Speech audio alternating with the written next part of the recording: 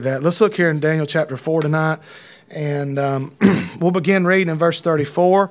And I don't know who all was here last Wednesday night or who wasn't, so I'm not going to re-preach the first three verses we preached from, but hopefully tonight we'll make a little bit more ground here in this fourth chapter. And I decided to slow down a little bit and not rush through. I have no plans or thoughts or desire to go to any other church. And as far as I know, it is business meeting night, but as far as I know, y'all don't have plans on sending us packing anytime soon. So I'm not going to rush. And if I don't end this and Jesus comes back, then we get to heaven, we'll sit down with Daniel and let him tell us the whole story. And that's going to be wonderful. And somebody said that stuff like that's not going to happen. You don't know it. You don't know that. I don't know that it is, but you don't know that it's not neither. And but let's look here in verse number 34, chapter number 4. I do covet your prayers and pray that you'd ask the Lord to help us tonight. The Bible says this, and at the end of the days, I, Nebuchadnezzar, lifted up mine eyes unto heaven, and my understanding returned unto me. And I blessed the Most High, and I praised and honored him that liveth forever, whose dominion is an everlasting dominion, and his kingdom is from generation to generation. And all the inhabitants of the earth are reputed as nothing. And he doeth according to his will in the army of heaven. And among the inhabitants of the earth, and none can stay his hand, or say unto him, What doest thou? At the same time, my reason returned unto me, and for the glory of my kingdom, mine honor and the brightness returned unto me. And my counselors and my lords sought unto me, and I was established in my kingdom. An excellent majesty was added unto me. Now I, Nebuchadnezzar, praise and extol and honor the King of heaven, all whose works are truth, and his ways judgment, and those that walk in pride, he is able to abase. Let's pray. Father, I ask you to help me tonight, Lord. And Father, I pray you'd strengthen me, Lord, and quicken my heart and my mind. And I pray, Lord, that you'd speak to me and you'd speak through me to those that are here tonight. I pray, Lord, that as I speak and preach, that you would preach. And that, Lord, those that are here this evening, that none of us, not one that's in this room or one that's watching at home or listening in days to come, would think that this does not apply to them or this is not for them. But Father, I pray tonight that each one of us would treat this as a personal message, straight from your hand to ours. And I pray that we'd receive it, we'd apply it, we'd obey it, and we'd leave here tonight better people for being in your house. And if there's one tonight that's here or watching or listening that's lost, I pray tonight, Lord, that you would peel the scales off their eye. And Lord, you'd breathe upon them and speak unto them and draw them and allow them come to a saving faith in the Lord Jesus Christ. And we'll give you the honor and the glory, Lord, for everything that's done. It's in Jesus' name I pray.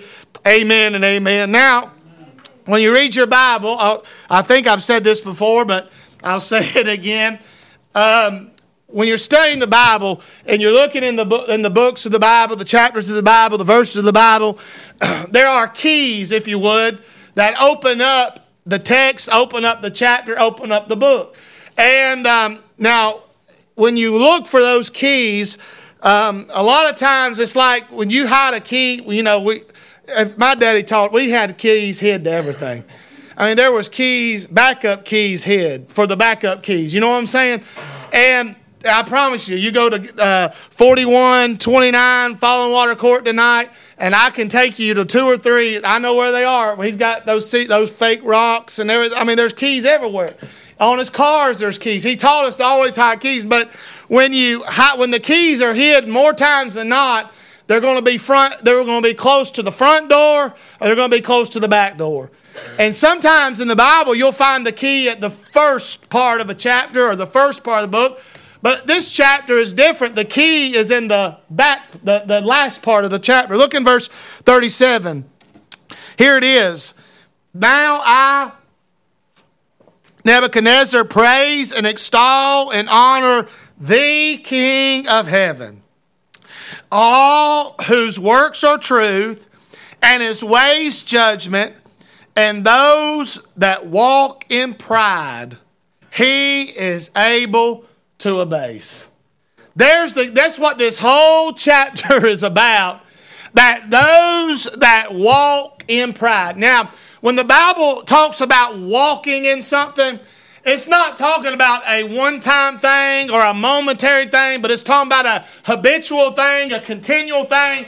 And he said, those that stay in pride, those that live in pride, those that walk in pride and continue in pride, he said, God is able to abase, to bring them down. Right. And I began last week. I want you to turn back to the first part of the chapter, preaching from this. And the thought or the title is, Be Humble or Be Humbled. And tonight, I want you to know that pride is a sickness or a disease that none of us are immune to. Right. And here's the difference between what this is talking about. There's moments where pride may enter your heart, where it may enter your mind. You might say something that's prideful, or you may think something that's prideful, or you may do something that's prideful, but the Lord convicts you about it. Have you ever done that? You ever, and almost when the words come out of your mouth, and before you said, man, I shouldn't have said that, I shouldn't have thought that, I shouldn't have, but there is a difference in that and living a life that's full of pride. Yeah. This was not a one moment, one day problem for Nebuchadnezzar. This was something that had been going on for a long, long time. And Nebuchadnezzar learned that the King of Heaven could bring down anybody that was lifted up by pride. Amen. I want to say tonight that we need to all pray, ask God to help us to walk humbly before Him and to keep the right attitude. One man said that pride is a person that lifts up their head when everybody else is bowing down their head. And that's exactly what he was. That as the man, he had become so over time, he had allowed his success, he had allowed the things that he had done go to his head, and he becomes so full of himself. But there came a day of reckoning where God said, enough is enough, and God humbled this proud man. I want to say tonight that I pray, and I hope you pray, that God would help me to be humble so I don't have to be humble.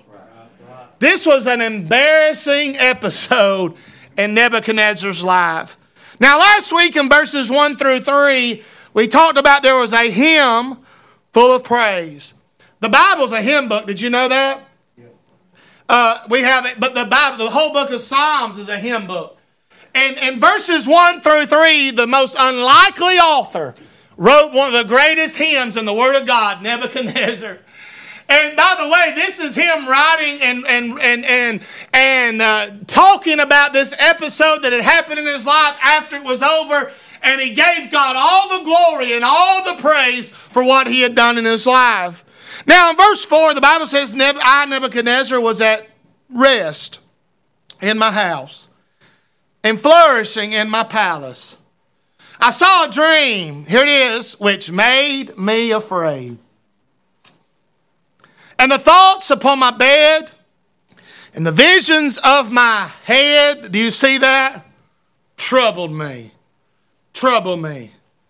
And so we said there was a hymn full of praise, but I want you to see tonight, we're just going to look at this and maybe hopefully get down to verse 27. I'm just going to, don't worry, we're not going to give you a Hebrew definition of every word. But I want you to get the picture of this chapter about I really think that this is one of those types of truths that all truth is good. I'm not making, but if a person can learn, if you boys and girls at a young age can learn to be humble and to live in humility, then it'll save you from a lot of bad things in your life. Amen. We said there was a hymn full of praise, but now we see there's a head that's full of problems. He said in verse 5, he said, the visions of my head trouble me. Now, he wasn't talking about people looking at his head. You understand what I'm saying? He's talking about what he was looking at. He said, I had head problems. He said, my head, he said, I saw things. He had a dream, and he said that what I saw, what I experienced, it troubled me. his head. Now listen, if you had looked at him, if you had walked by that palace and looked, you would have saw him and you would have said, man, he's got it going on. He's got this palace. He's got not one palace, not two, but 3 palaces. He's got the kingdom. He lives in the greatest city in the whole world. 2 million people lived inside the walls of Babylon. He has been ruling now for almost 40 years, and you would have looked at him from the outside looking in. He would have been somebody that everybody wanted to be like. But the truth is that things on the outside oftentimes don't match what's going on the inside. And if you could see inside of his head, you'd realize he had a head full of problems. I don't want you to raise your hand. And I don't want you to point your finger, men or women, at your husband or wife, but have you ever known or have you ever been through some head problems? Yeah. And I want to say tonight that they're really the worst kind of problems that you have to deal with. Because it's invisible to everybody else. He laid in his bed in this big, luxurious palace and this nice, everything he had was the best that could be had. And as he laid there, he couldn't enjoy any of it because he had a head that was full of trouble. Now, I want to say this. I'll be careful how I say it. Mental illness is real. And I've heard preachers make light of that, make fun of it. I want you to know tonight, it's real. And you better be careful making fun about that because it'll get on you if you're not careful. Did you know tonight, I was reading today, they said that 47 million adults in America deal with either anxiety or depression every year. They said that 1 out of every 20 children deal with anxiety or depression.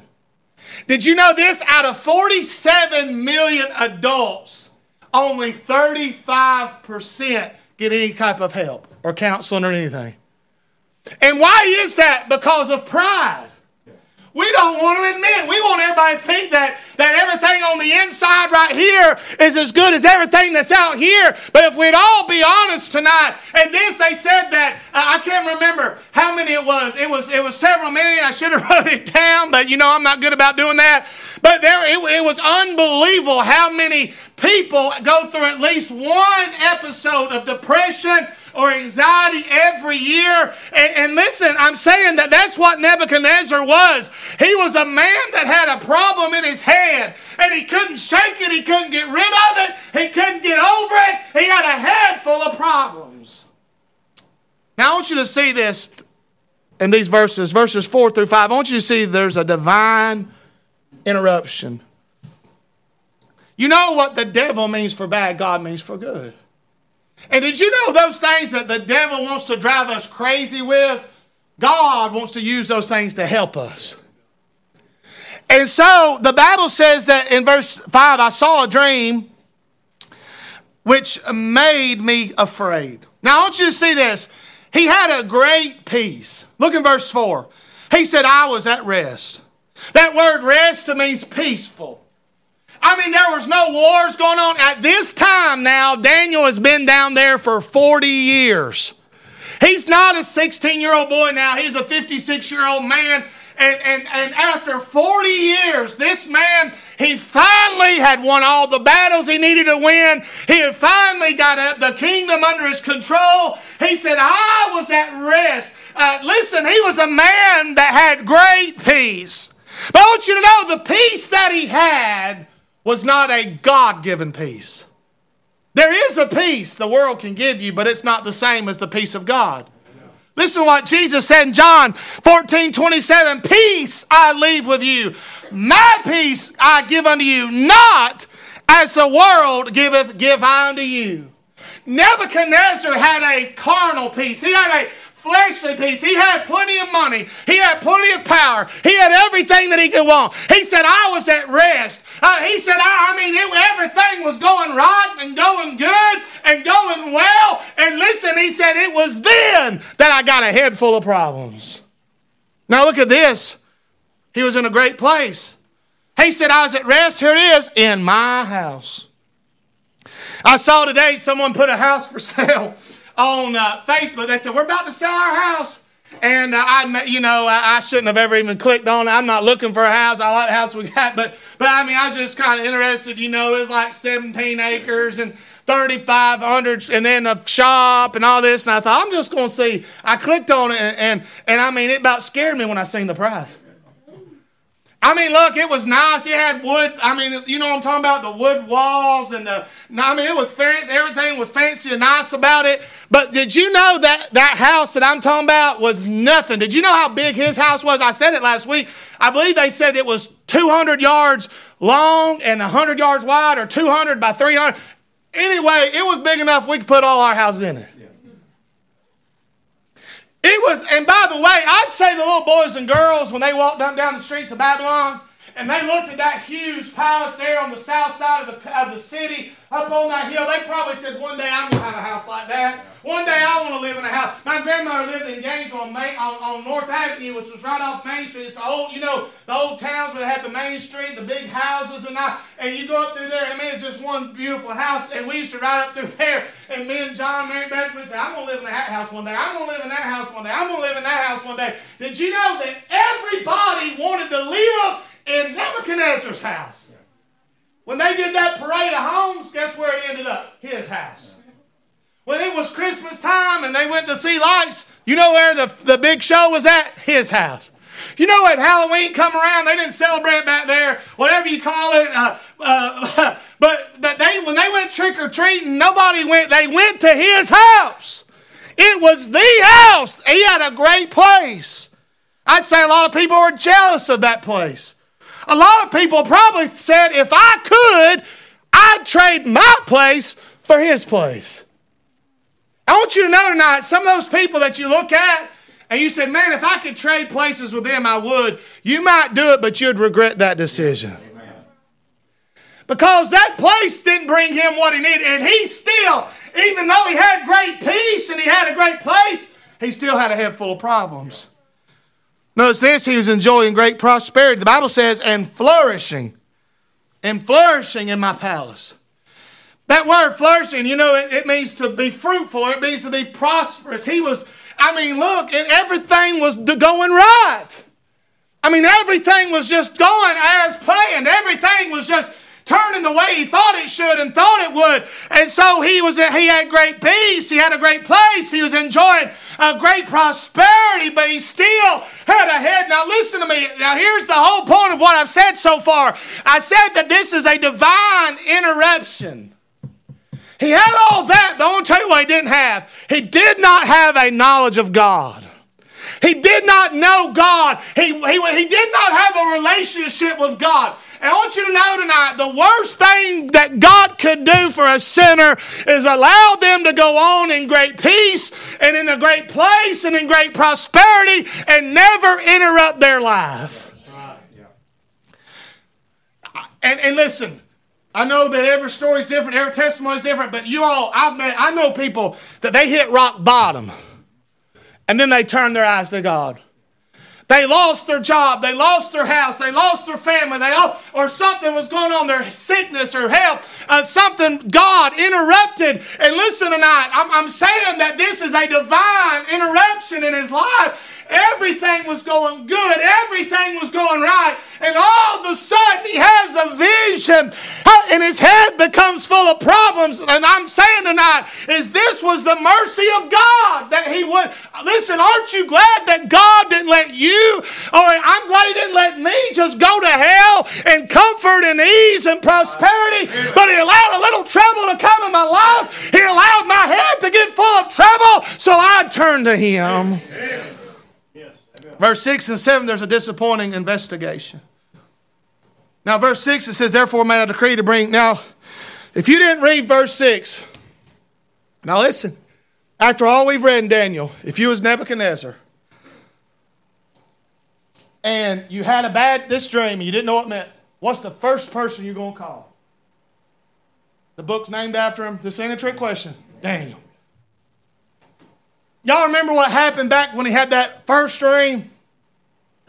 And he called them in. He said, tell me what I dreamed and tell me what it means. And they said, oh, king, well, you tell us what it means, and then we'll tell you. He said, oh, no, I know what y'all are doing. I know how y'all are doing. 40 years later, and he has another bad dream, but who does he turn to? The same crowd. He tries to find answers in the same places that he couldn't find them before. Has it ever bothered you when you see people, they go through the same things over and over again?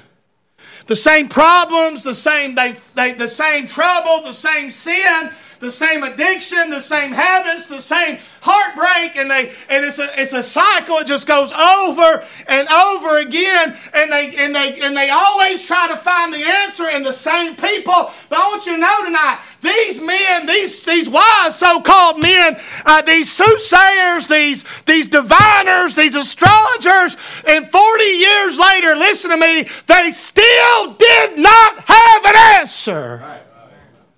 And you can turn to people, you can turn to alcohol, or you can turn to a relationship or a job or a career or whatever it is, and you can look for the answer there, and you can keep going, but you'll never find the answer where you're looking. That's right. A divine interruption, a disappointing investigation. The Bible says in verse 7, they did not make known unto me the interpretation thereof. But at the last, Daniel came in before me, whose name was Belshazzar, according to the name of my God, and in whom is the spirit of the holy gods. Before him I told the dream, saying. Now, I'm not going to read this. The dream was it was a wild one. Tree, big tree, wide tree, fruitful tree, birds in every limb, beast eating under it.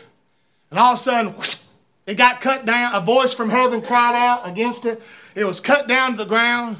And we, it was, you ever seen one of them trees gets cut and it just grows up from it. 7 years went by. And all of a sudden that tree was restored. And he said, now here's my dream, Daniel. Tell me what I need to hear. But I want you to know tonight that he found out in this interpretation tonight, the dream didn't mean what he wanted it to mean.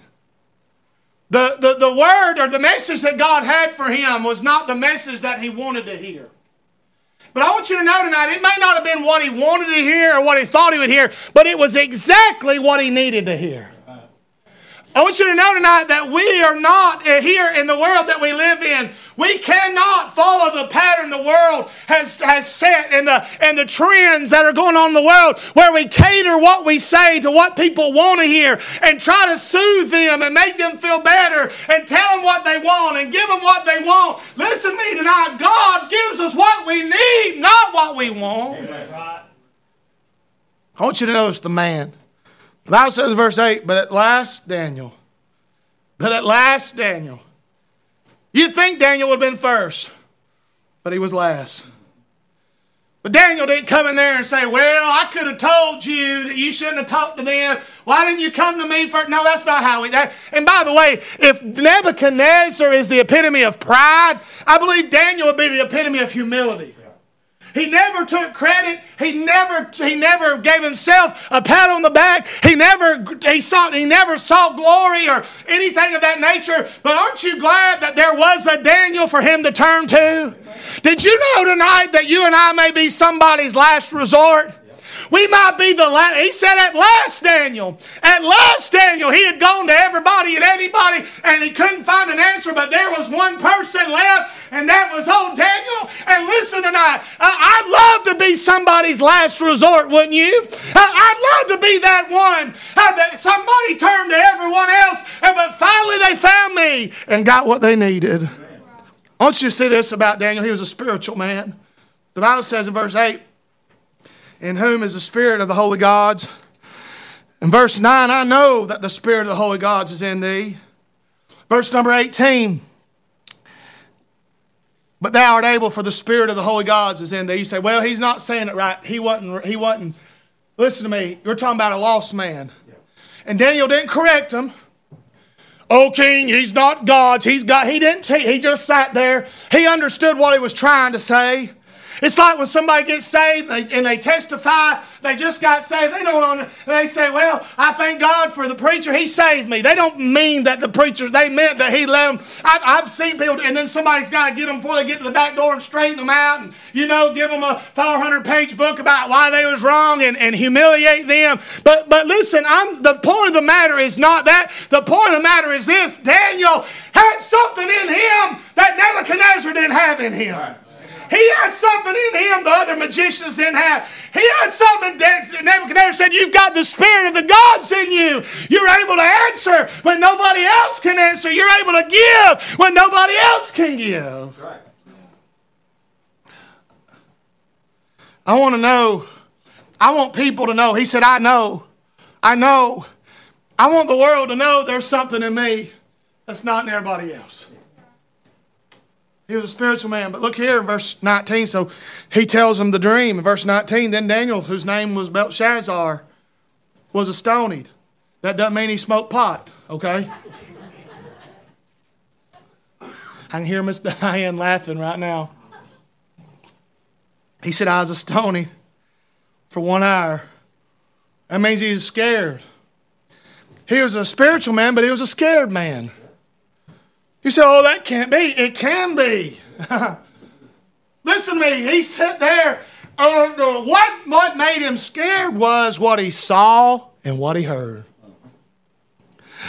And listen, the truth of the matter is, he knew based upon what he saw and what he heard that what he was going to have to tell that king was not going to be a welcome message.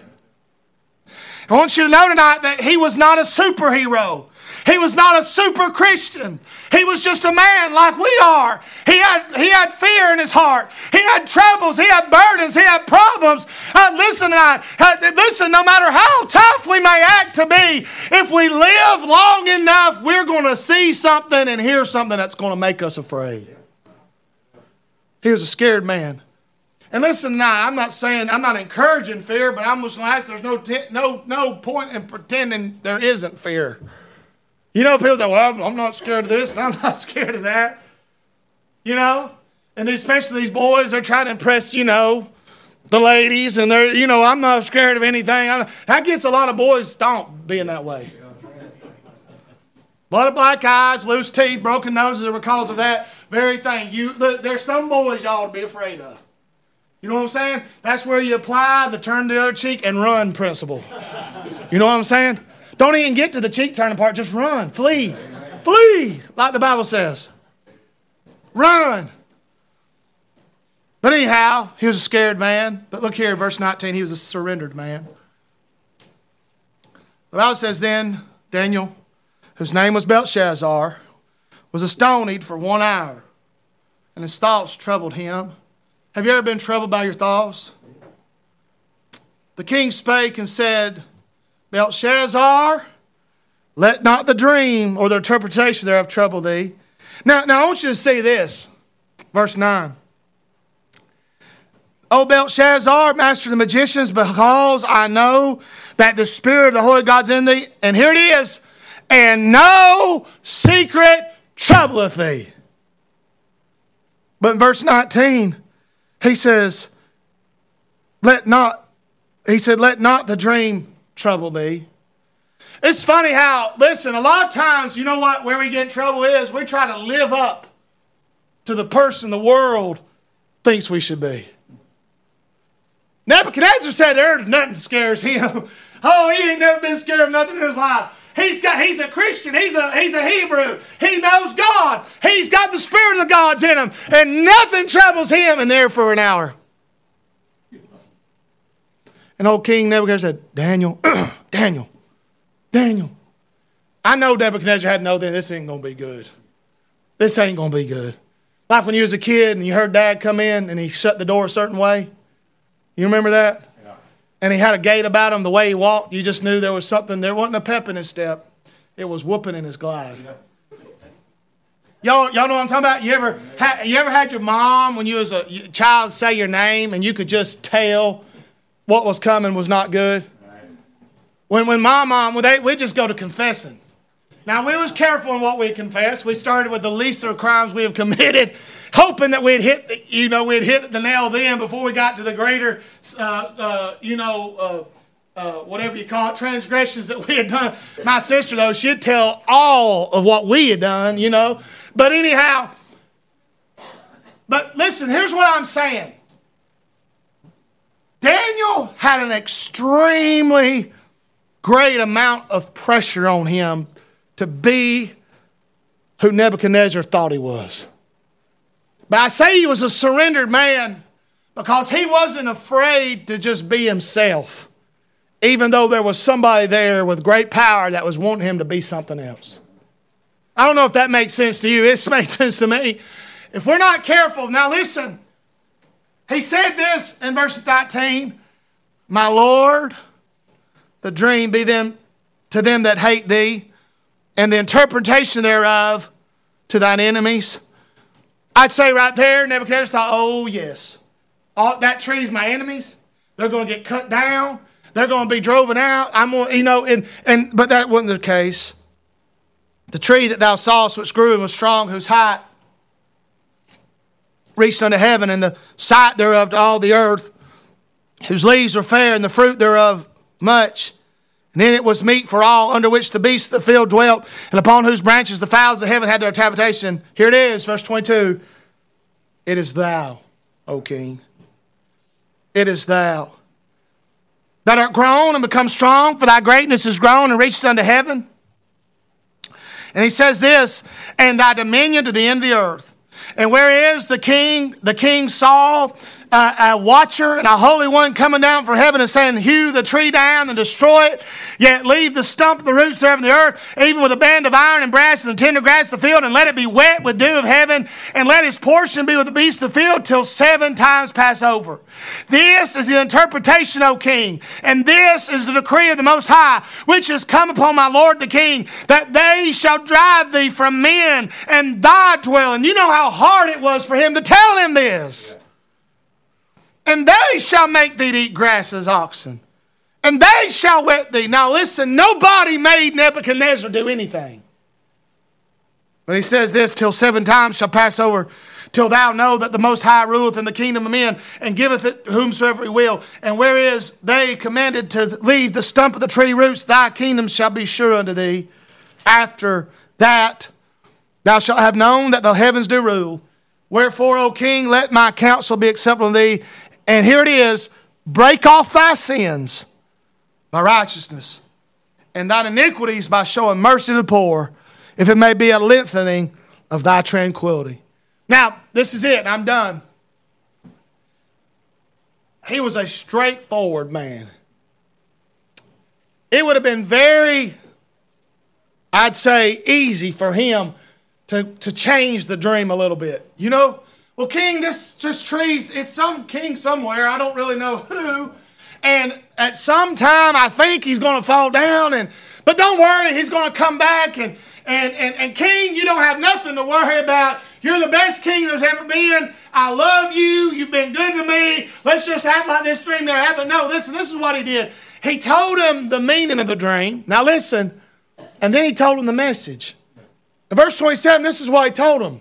Repent. Break off thy sin by righteousness. You know what the Bible says in Romans? To overcome evil with good. What he was telling him is, oh king, listen, if you don't want to be cut down, if you don't want to be drove out, if you don't want to be, and by the way, all the warnings of the Bible, that when you read them, all the judgment and all the condemnation, there's always a way to avoid it. There's always a way to not go through it. He said, if you don't want to go through what I just told you, he said, you need to repent of your sin. You need to take the bad out and put some good in. Start treating people right. Start loving people. Stop looking down on people. He said, if you want your tranquility, your peace to last, you'll do what I say. I want you to know tonight the message of the Bible is the same. Repent. Right. Break off your sin. Break it off. You know those bands of iron they talked about around that tree, and those bands of brass, that's the sin that had him bound. I want you to know tonight that as long as you're bound by the fetters of sin, as long as you're bound by the chains of sin, and as long as you're under the rule and the dominion of sin, you're not going to enjoy life. You're not going to have no tranquility and peace. He said, break it off. Get rid of it. I wonder tonight, what do we need to break off? This is what he was telling them. If you don't break it off, he's going to break you down. And again, remember, his problem was an invisible problem. It was one that nobody could see. And there could be someone here tonight that there's some things that you need to just break off. You remember they call it boyfriend, girlfriend, what they call it breaking up. We broke it off. We need. There's too many people that are dating, flirting, playing with sin. The best thing you can do is just break it off. Yeah. Break it off. But it's I enjoy. They love me. I love them. It's so we enjoy. Oh, listen to me. The tree's going to fall if you don't break it off. Amen. Listen to me tonight. God's axe of judgment is sharp. And when God swings the axe, he always lands on the mark. Amen. People think, well, God's not going to cut me down. God's not going to cut me down. I want to ask you something. Do you think tonight that you're a greater person than Nebuchadnezzar was? I'm talking about as far as prestigious. And he was the king of Babylon. And God said, brought him down. And this tree was so big and so broad and so mighty. But it just took one swing of the axe. And it brought it down. Oh, John the Baptist said the axe is laid to the root of the problem, the root of the tree. When God swings, he don't swing for the branches. He don't swing for the limbs. He don't swing for the... He goes for the base. He goes for the bottom. He goes to where he'll cut it down. So tonight, we can be humble or we can be humble. Tonight, do you have a head full of problems? You got children, you do. You got a house full of problems. I got that. Why should we go on like nothing's wrong when we can give it to God? Let him help us. And by the way, those problems that are in our life, perhaps that's God trying to interrupt our lives and get our attention.